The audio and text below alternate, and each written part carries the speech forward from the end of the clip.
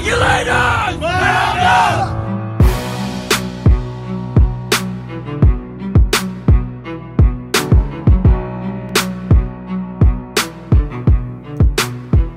Nope, not ready yet. Hold on.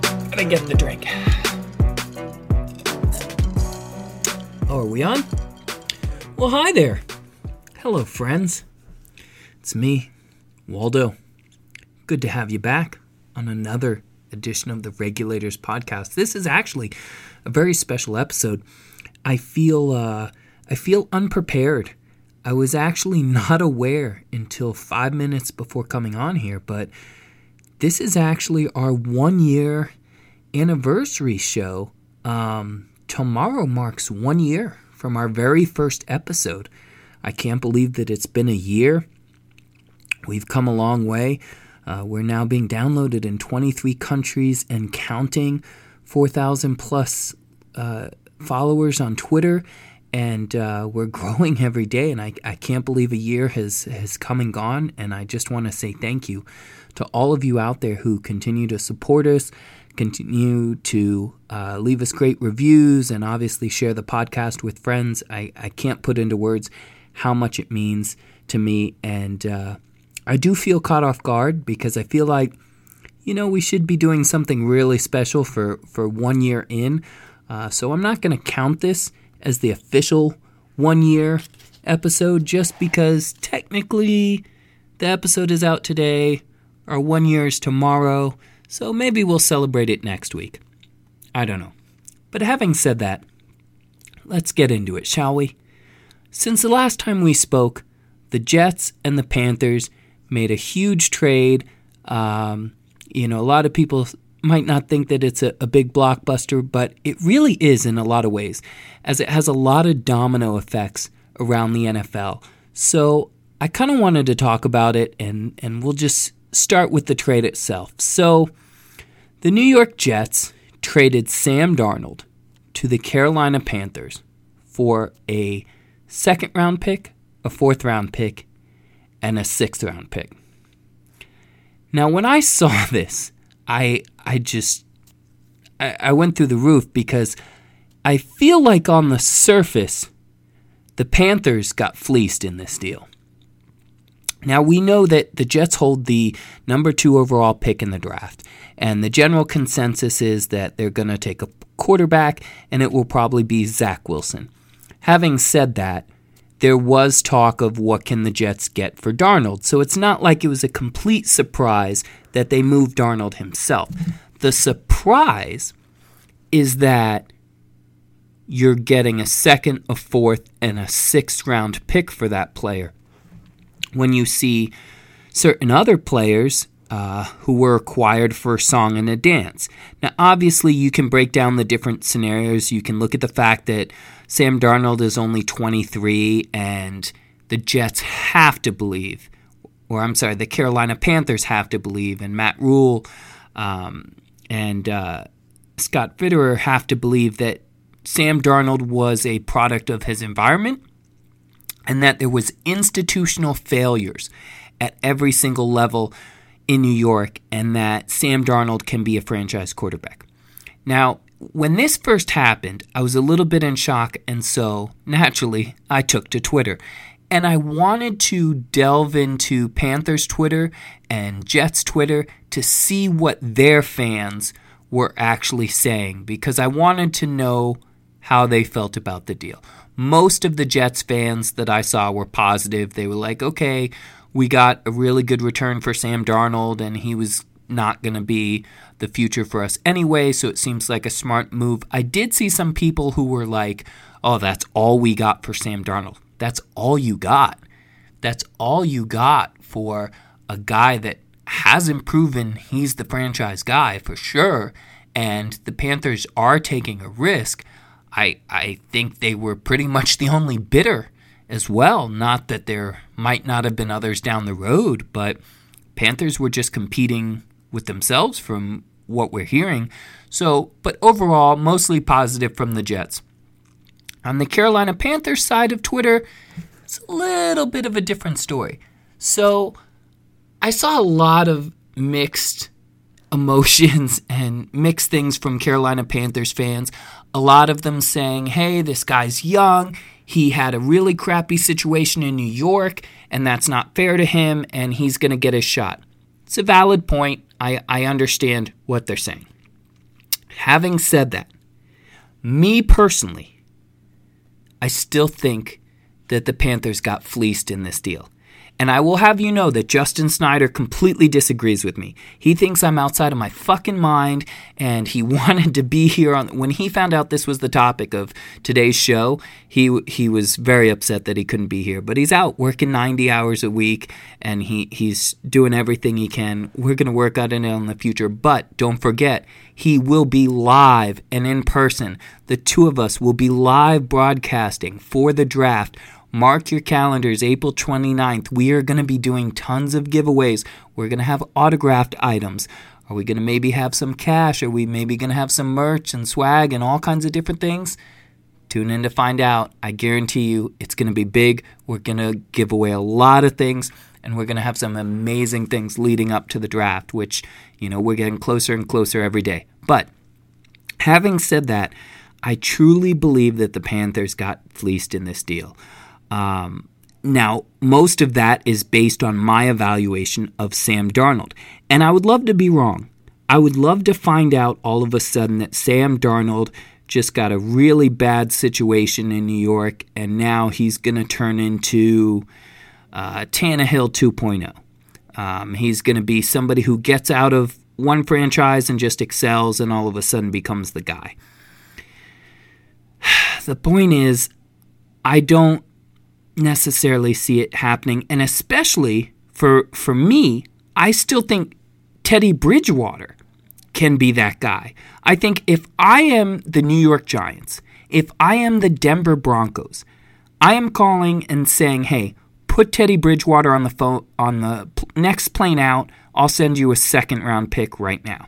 Now, this is where it gets interesting for me, because if Carolina is able to flip Teddy Bridgewater for a second-round pick, then that means all they really gave up for Sam Darnold was a fourth and a sixth. Because if Teddy was going to ride the bench anyway, or he was going to be your backup, you got a chance at Sam Darnold for a fourth and a sixth. That's much more reasonable. However, I don't know if that's going to be the compensation, and I don't know how it's going to work out. But let's just look at, for a second, Teddy Bridgewater, who is fourth in NFL history in career completion percentage. He's 28 years old. He had 2 years in New Orleans, and he had, a year in Minnesota where he played, basically a year's worth of games. So all told, Teddy Bridgewater has really only played about 3 seasons worth of football. I know he's 28, but he's really only played 3 seasons worth of football. He was a backup to Drew, and then, he was injured in Minnesota. So 3 seasons worth of football on a 28-year-old who's the 4th most accurate passer in NFL history, and you instead trade a 2, a 4, and a 6 for Sam Darnold. You have to really believe in Sam Darnold. Now listen, I can, put things into perspective. There are teams out there in the NFL that spend millions of dollars on scouting. They spend millions of dollars on analytics, and they have guys, probably much smarter than me. Not all of them, there's probably a couple of guys I might be smarter than, but most of them in general are smarter than me. They've been at this longer than me, and they have insight that maybe I'm not privy to. So they believe Sam Darnold is the guy, and they went and got their guy and gave up a 2, a 4, and a 6 in the process. So how does this affect everybody else? How does this affect the draft, etc., etc., etc.? Well, I'm glad you asked, imaginary other side of this conversation.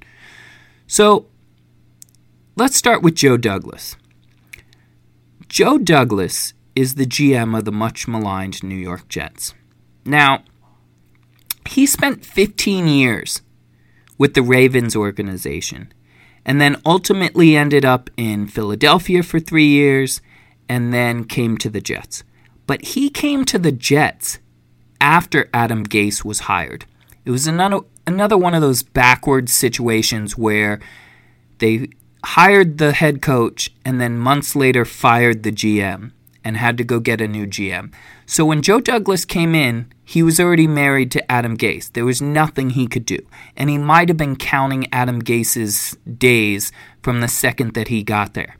So in all fairness, Joe Douglas, wasn't there to put that whole thing together. So, but now it's his show.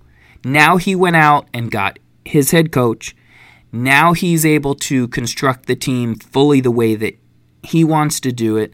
And, they have the capital to do it. They've got 2 first-round picks this year, 2 first-round picks next year, and we'll see what they do with it. But they have the capital to make some noise, especially if they hit on the right quarterback at number 2 overall, then you're setting your team up for the future.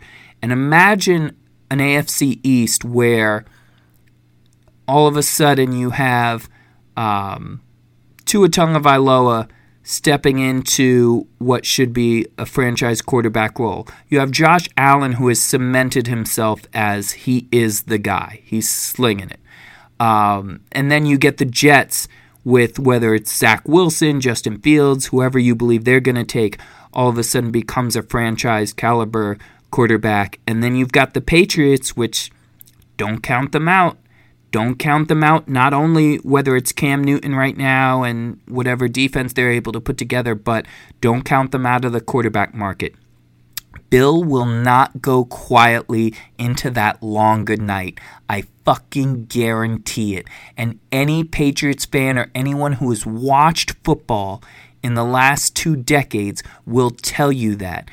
Anyone who thinks they're petty, who thinks they're a petty motherfucker, who thinks that they would really, really just stick it to anybody, has nothing on Bill Belichick. And he is not going to go gently. So you saw what he did in free agency and all of those things. But just imagine if the AFC East really just becomes this slugfest where one team each year is just struggling to get to 9 or 10 wins because everybody's beating the shit out of each other every single year. It'll be some fun football to watch, for sure. But I'm interested to see what Joe Douglas does. I think he got a great haul for what would have been his backup quarterback, and now that flips it over to Carolina. So you've got Scott Fitterer, who had 20 years, almost 2 decades of experience in Seattle before coming to Carolina only 3 months ago. And now this is his show. And again, this is a situation where Matt Rule was already there, and now the head coach inherits the GM. So we'll have to watch that relationship and see how that kind of works out. But now the Carolina Panthers have kind of messed with the natural order, so to speak, of where we think the draft might go. So let's just take a look at the draft real quick as it sits right now. You've got the Jacksonville Jaguars at number 1. Trevor Lawrence is a slam dunk. That's the number 1 overall pick. I'm not alone. Everybody thinks it. I mean, it would be wild to see them do something different. It would be the greatest bluff in NFL history if the Jaguars went with another quarterback there. But, so the Jags are going Trevor Lawrence. At number 2, you have the Jets, which we assume is going to be Zach Wilson. At 3, you've got the 49ers, which we've heard everything from Mac Jones to Justin Fields. It's basically pick your poison, but we do understand that quarterbacks are going to go 1, 2, 3, right? So then that brings you to number 4 with the Atlanta Falcons. Now, the Atlanta Falcons have an interesting set of situations because they are already obviously fielding calls for that number 4 slot, because if you want the 4th best quarterback in the draft, you're going to have to come up to 4, 5, or 6. You're going to have to trade with Atlanta, Cincinnati, or Miami. It's not getting past that. So Atlanta's fielding calls. But the interesting situation is Even after Matt Ryan restructured his deal, he is still making more than 13% of the cap for his team this year, which, if you listen to the Regulators podcast, you know is a big no-no. Shouldn't do that. And then next year, he's supposed to make $48.6 million. So that's not going to happen. That can't happen. They're going to keep trying to push his money out. They're going to have to put phantom void years out for a couple of years, hoping that the big TV money's coming in, everything will be fine, the salary cap will go up, and they'll just have to eat some dead money and they'll learn to live with it. But having said that, unless Matt Ryan wants to be a generous guy and take a massive pay cut, which I don't understand why he would, he shouldn't, the Atlanta Falcons need to have a succession plan. Now, that doesn't mean they have to take a quarterback at 4, especially if there's somebody that they don't love. Maybe they take a quarterback in the second round. Maybe they trade back with somebody. Maybe there's somebody who really wants, after the Trevor Lawrence, Zach Wilson, Justin Fields, maybe somebody wants Trey Lance. Maybe somebody wants Mac Jones, and they're willing to come up for it. Then Atlanta could potentially move. But now, Carolina at 8 is no longer a threat to draft a quarterback. And they have supposedly put out there that, oh no, we're still open to taking a quarterback at 8. Yeah, of course you're going to say that because you want everybody to be scared that you might, and then maybe offer you something for that position to not take that quarterback or take that person, whatever. That's just smoke putting out there. But if Carolina gave up a 2 and a 4 and a 6 for Sam Darnold, and then they drafted, I don't know, let's call it Trey Lance at 8 overall, then I don't know what the fuck they're doing there. And I mean, again, this is multi-billion-dollar organization. Maybe they know something I don't, but I just don't buy that. The same way I don't buy that Andy Dalton will be QB1 on opening fucking day for the Chicago Bears. I'm sorry. Listen, I'm sure a lot of Chicago Bears fans want to say it out loud, but they were hoping for Watson. They were hoping for something big, and they got Andy Dalton. And I don't believe that the Chicago Bears organization is not trying everything in their power to get better than Andy Dalton. I think they are on it. I think they are working the phones. I think something could happen on draft day. I mean, nobody saw Mitch Trubisky coming. That came out of left field. And even though maybe you weren't satisfied with the results of Mitch Trubisky, the point is you never know who's going to come up, who's going to make a splash. So hang in there, Bears fans. I don't believe Andy Dalton is your day one starter. And the only thing I can say is if he does, well, then you're probably guaranteed a top 5 pick for the following year. And maybe that's when you get your quarterback, or maybe you package something together to get up to number 1 if you're not there already. So, having said that, it'll get interesting with Atlanta because we've never seen 1, 2, 3, 4 quarterbacks go off the board like that. It's never happened. So that means at 5, you've got Cincinnati, who either should do the right thing and take the best tackle, the best offensive lineman that they have on the board, because I'm not going to keep beating a dead horse about what they did to Joe Burrow last year, but they need a lot of help. Or they slide down because somebody really wants to come up for Kyle Pitts. Somebody really wants to come up for Jamar Chase.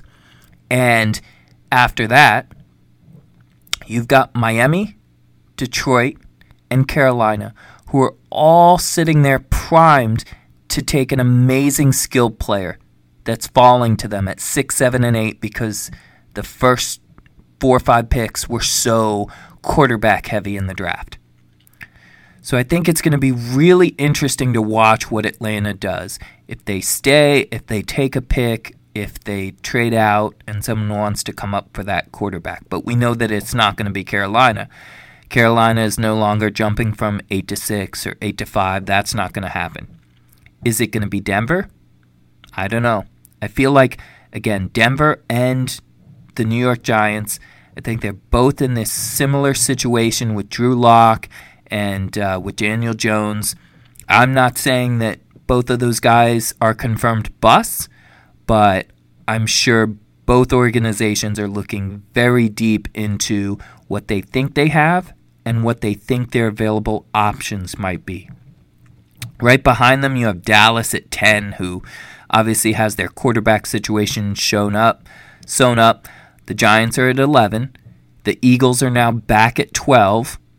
So they have the opportunity to add some pieces to what we think will be a Jalen Hurts-led team, and there's no reason to think otherwise. 13, you have the Chargers.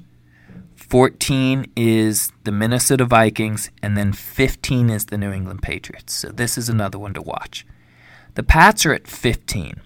So every year, there's somebody who falls in the draft.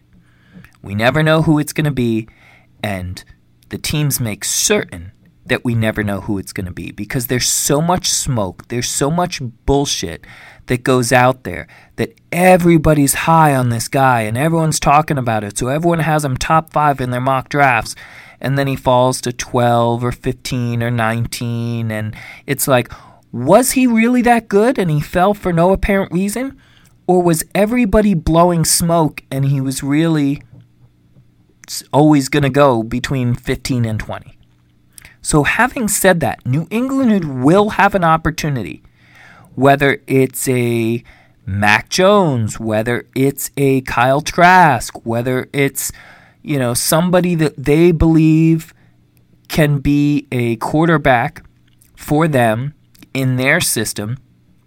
And I'm sure some people are saying, oh, Mac Jones is going off the board at 3 to San Francisco. It's a very big possibility. But somebody will fall. Remember Aaron Rodgers? Remember how that whole thing went down? Somebody is going to fall, and we don't know who it is. So at 15, the New England Patriots are sitting there. You know how often it is that the New England Patriots are picking that high with their own pick? Doesn't happen very often. So they have an opportunity to get somebody, if they want to, at that quarterback position, or Bill could stick to his old schemes and he could trade down 4 or 5 spots, pick up a 1 for next year, then do that again, or trade out of the first round completely. But I don't think it's business as usual in New England right now. So anything's possible, including New England packaging pick number 15, coming up to 4 with the Atlanta Falcons and throwing in some extra stuff just to make it all gravy and work out a deal. A lot of people would say, well, that's not the Patriot style. That's not what they do. Well, do they ever sign the highest free agents? Do they ever sign the record amount of free agents in the first week of free agency? Do they go sign the top 2 free agent targets in free agency? No, they don't do any of that shit either. So don't be so sure. I get it. I understand the typical nature of New England Patriots business, but all things are on the table this year. So that'll be one to keep an eye on draft night. Now, number 16, you have the Arizona Cardinals, and then 17 is Vegas. I feel like no one is talking about Vegas recently because originally there was all this talk about, is Derek Carr on the move? Is he possibly done with the Raiders, and could they move him? What could they acquire him for? And all these questions, because everyone loves their hypothetical bullshit. Now it's quiet. Why is it quiet? Why did it get so hot and then now all of a sudden no one's talking about it? Is he still somebody that the Raiders could package? Could they look to move on? Could they look to move up?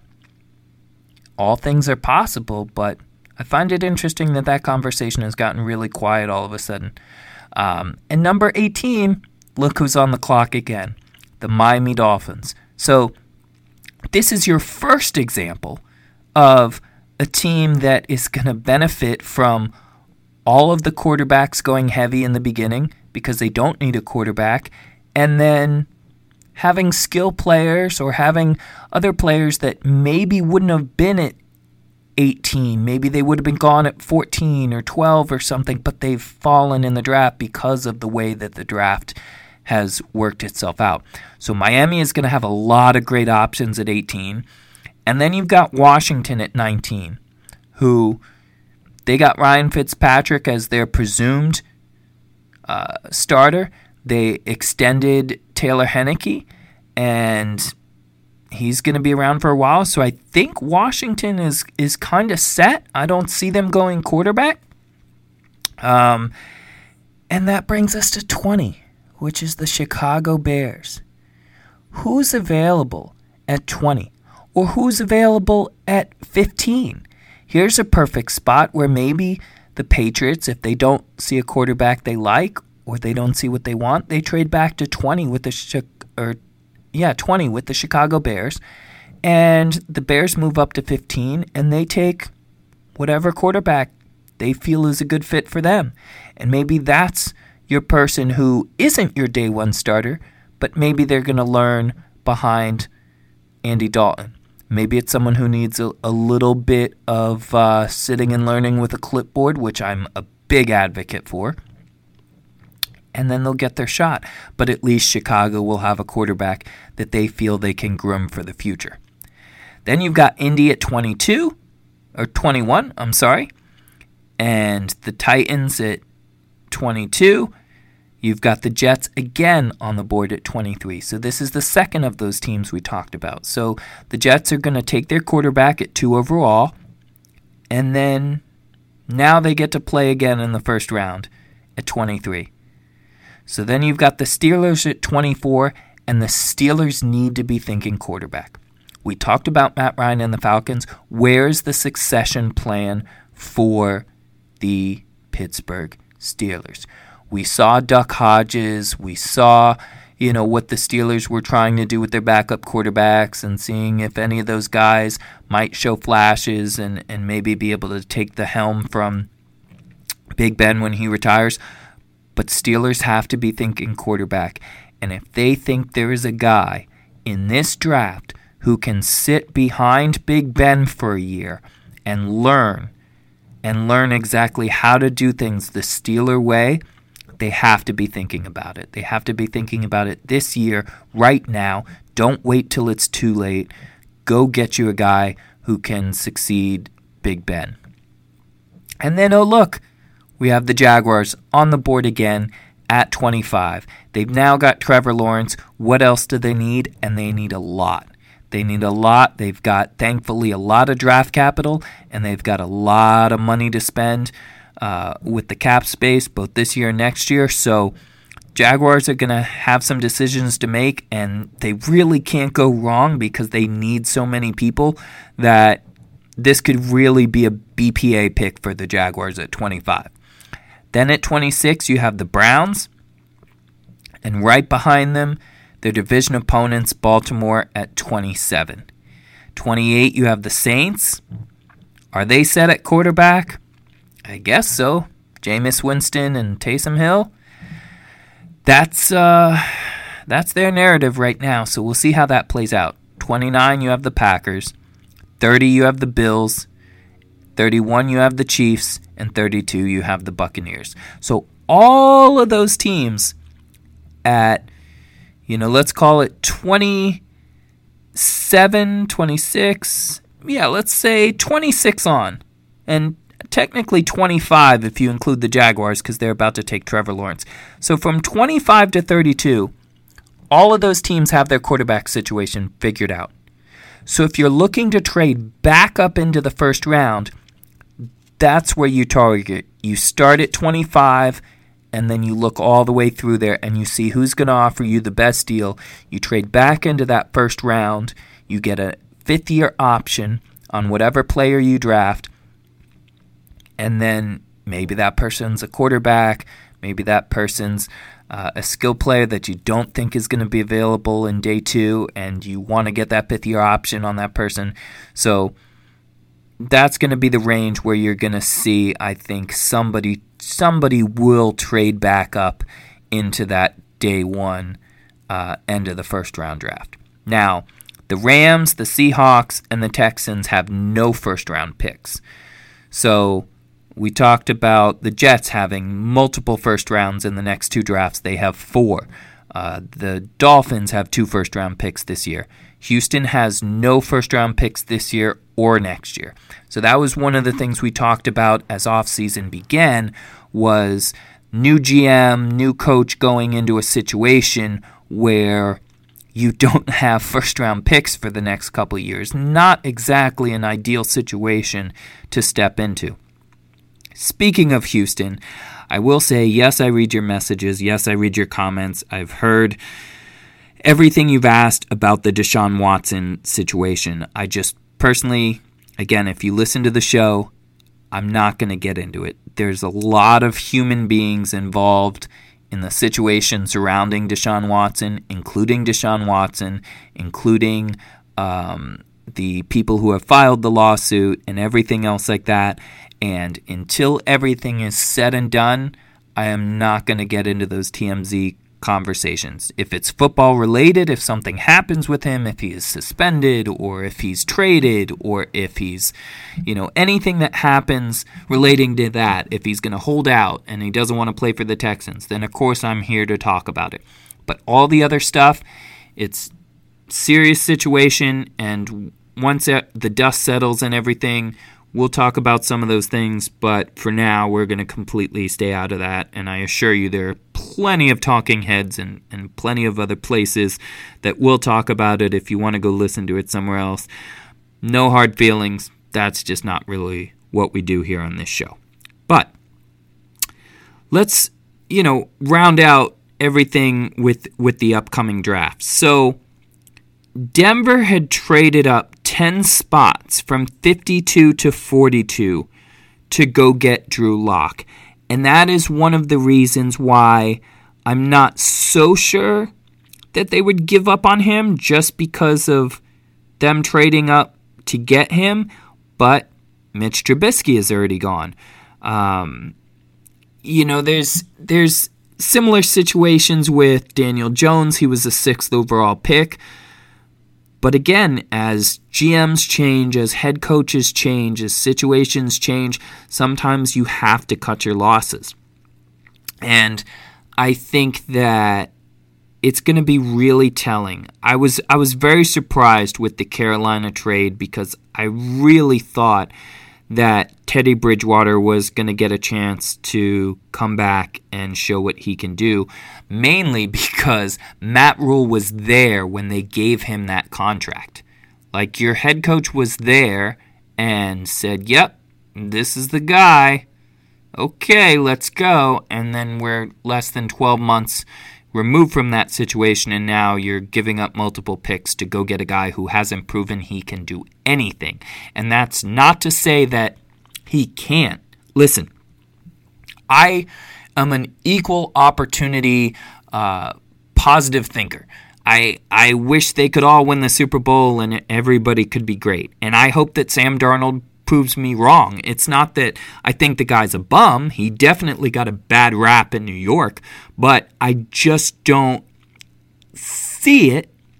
And again, I don't get paid millions of dollars to do this, but I just don't see it. I could be wrong. We'll find out. But how this whole thing plays out remains to be seen. It's going to be really exciting on draft day for sure, and I want to see which organizations are ready to make that Sam Darnold type move. Like, hey, listen, we're cutting bait. That's it.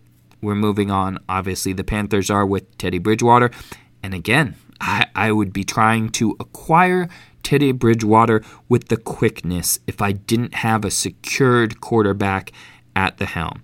That's just my opinion. Everybody else do what they want. So I'm sure you guys are aware that we do a lot of giveaways on this show. We've given away cash, we've given away jerseys, we've given away signed jerseys, we've given away team banners, we've given away all kinds of stuff. We do a lot of giveaways, and the one that we're doing this way is a pop figure.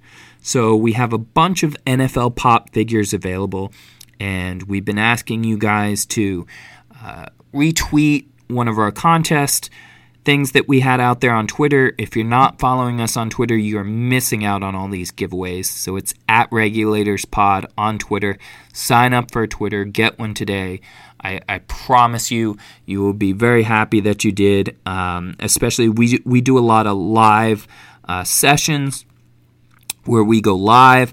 We may do one today, if not today, definitely this week, where we just randomly jump on and talk shop with you guys, invite you to ask questions in Twitter live spaces, and just talk football, because that's what we're here to do. But having said all of that, it is time to do another giveaway. So we are going to do a giveaway right now for an NFL pop figure. So let me get the computer screen up here, where I have painstakingly put about 110 different names into this random wheel spinner that we have here.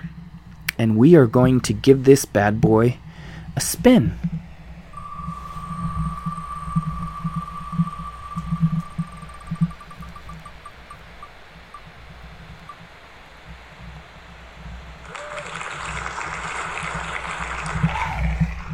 And that is the sound of our winner. Our winner is @McCartney5592.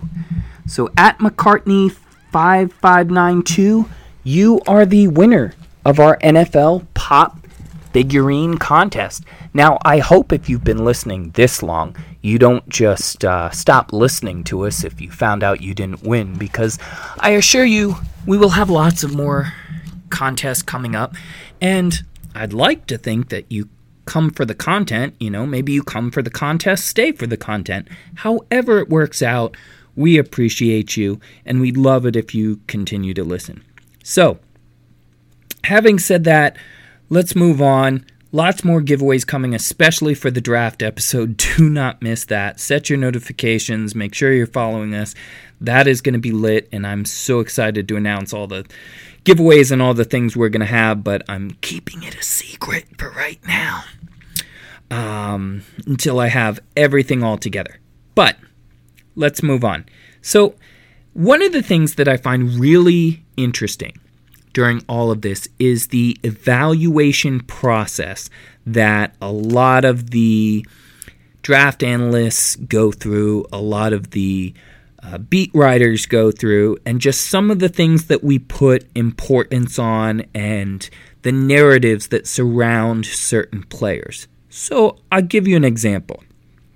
Justin Fields, before the national championship game, was, oh my God, this guy is so good. He could be a top 3 pick. This is going to be amazing. He's just a baller. Look at the way he's slinging the football. Everything's amazing.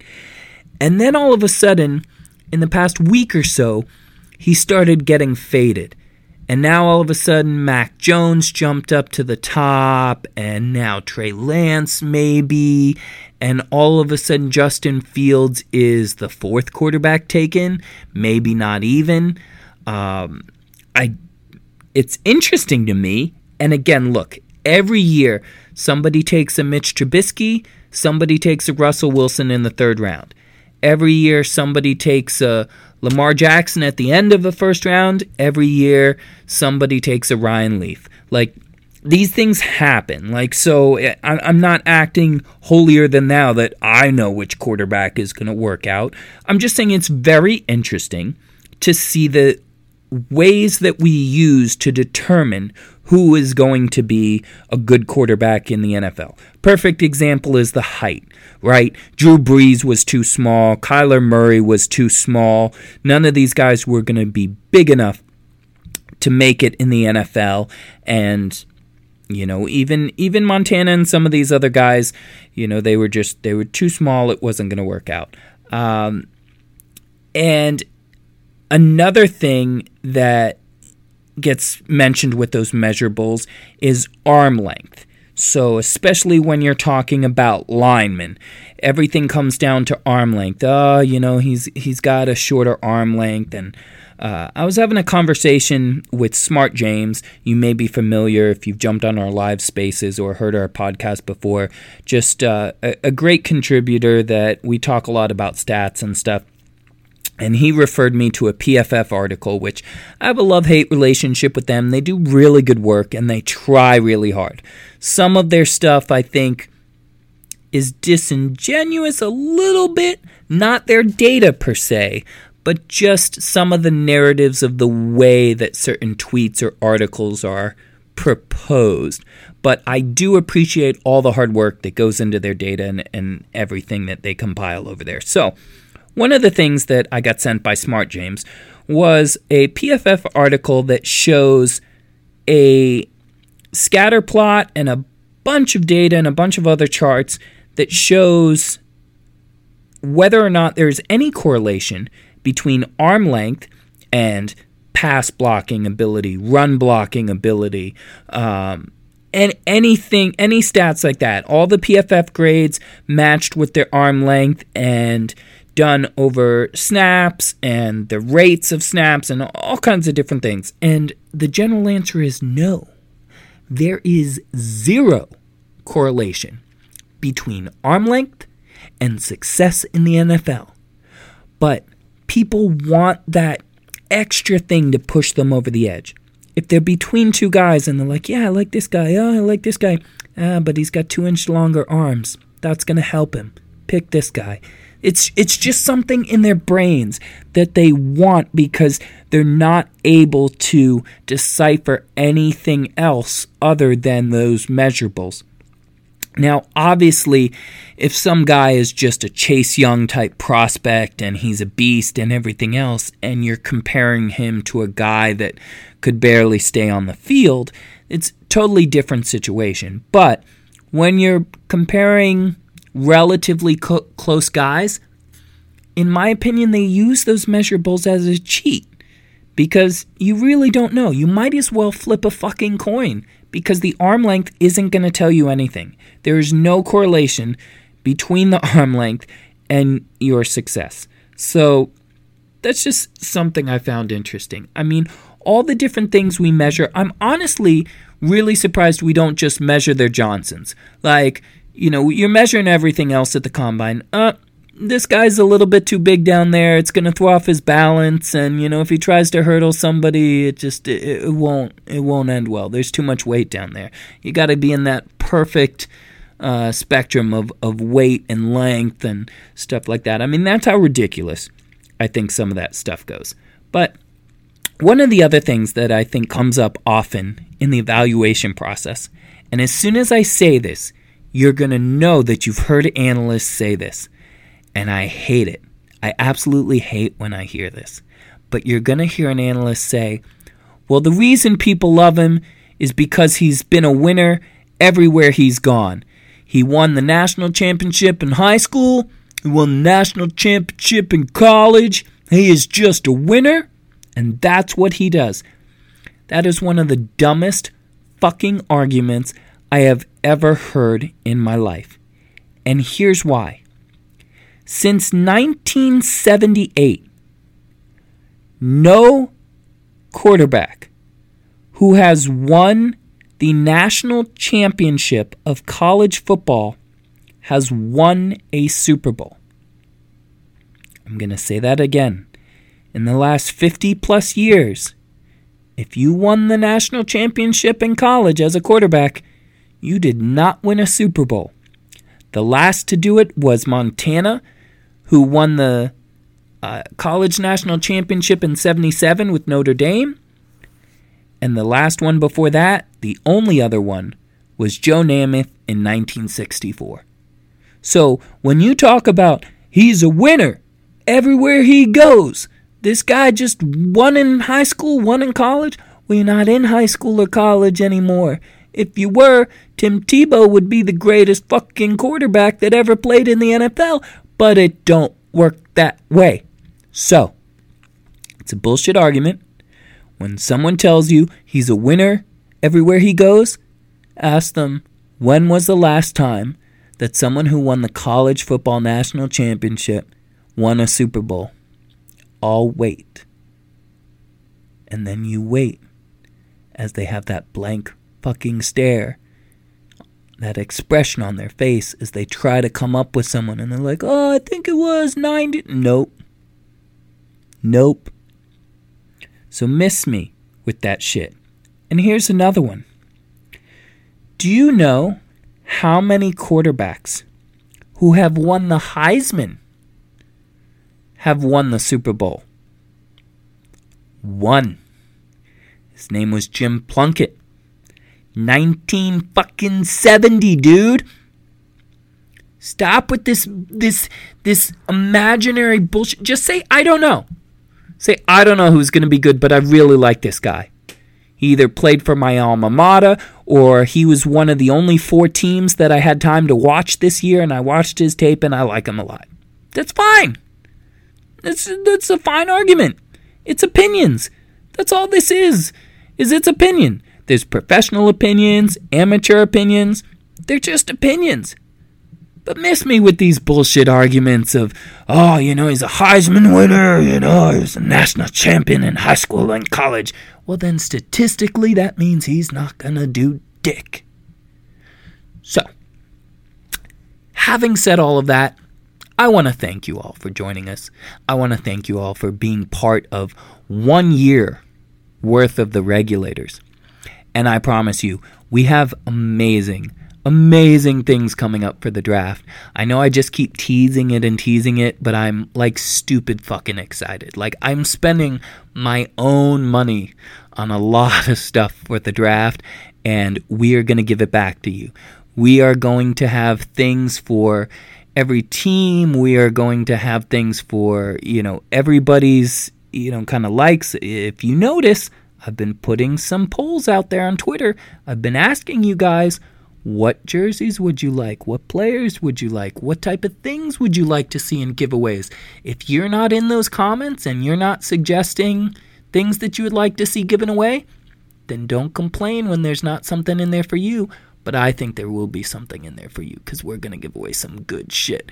We're going to hook the people up, because that's what it's about. You guys make this show go round. You guys make me able to do something that I fucking love. And the best part of it all, J-Man's going to be there.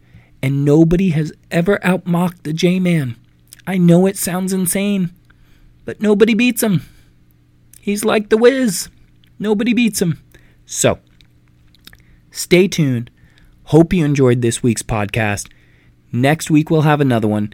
Every Wednesday at 6 a.m. these podcasts drop. In the meantime, find us on the Twitter streets at RegulatorspOd, and you can also always go to www.regulatorspod.com, where you will find all of the breakdowns that J-Man has already done on the quarterback position, the wide receiver position, the tight end position, the running backs, and today, the offensive linemen will also be added. So, starting to completely round out the offensive side of the ball, which means defense is on deck.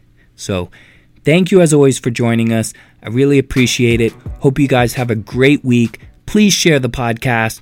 If everybody listening just sent it to one friend, it would mean the world to us.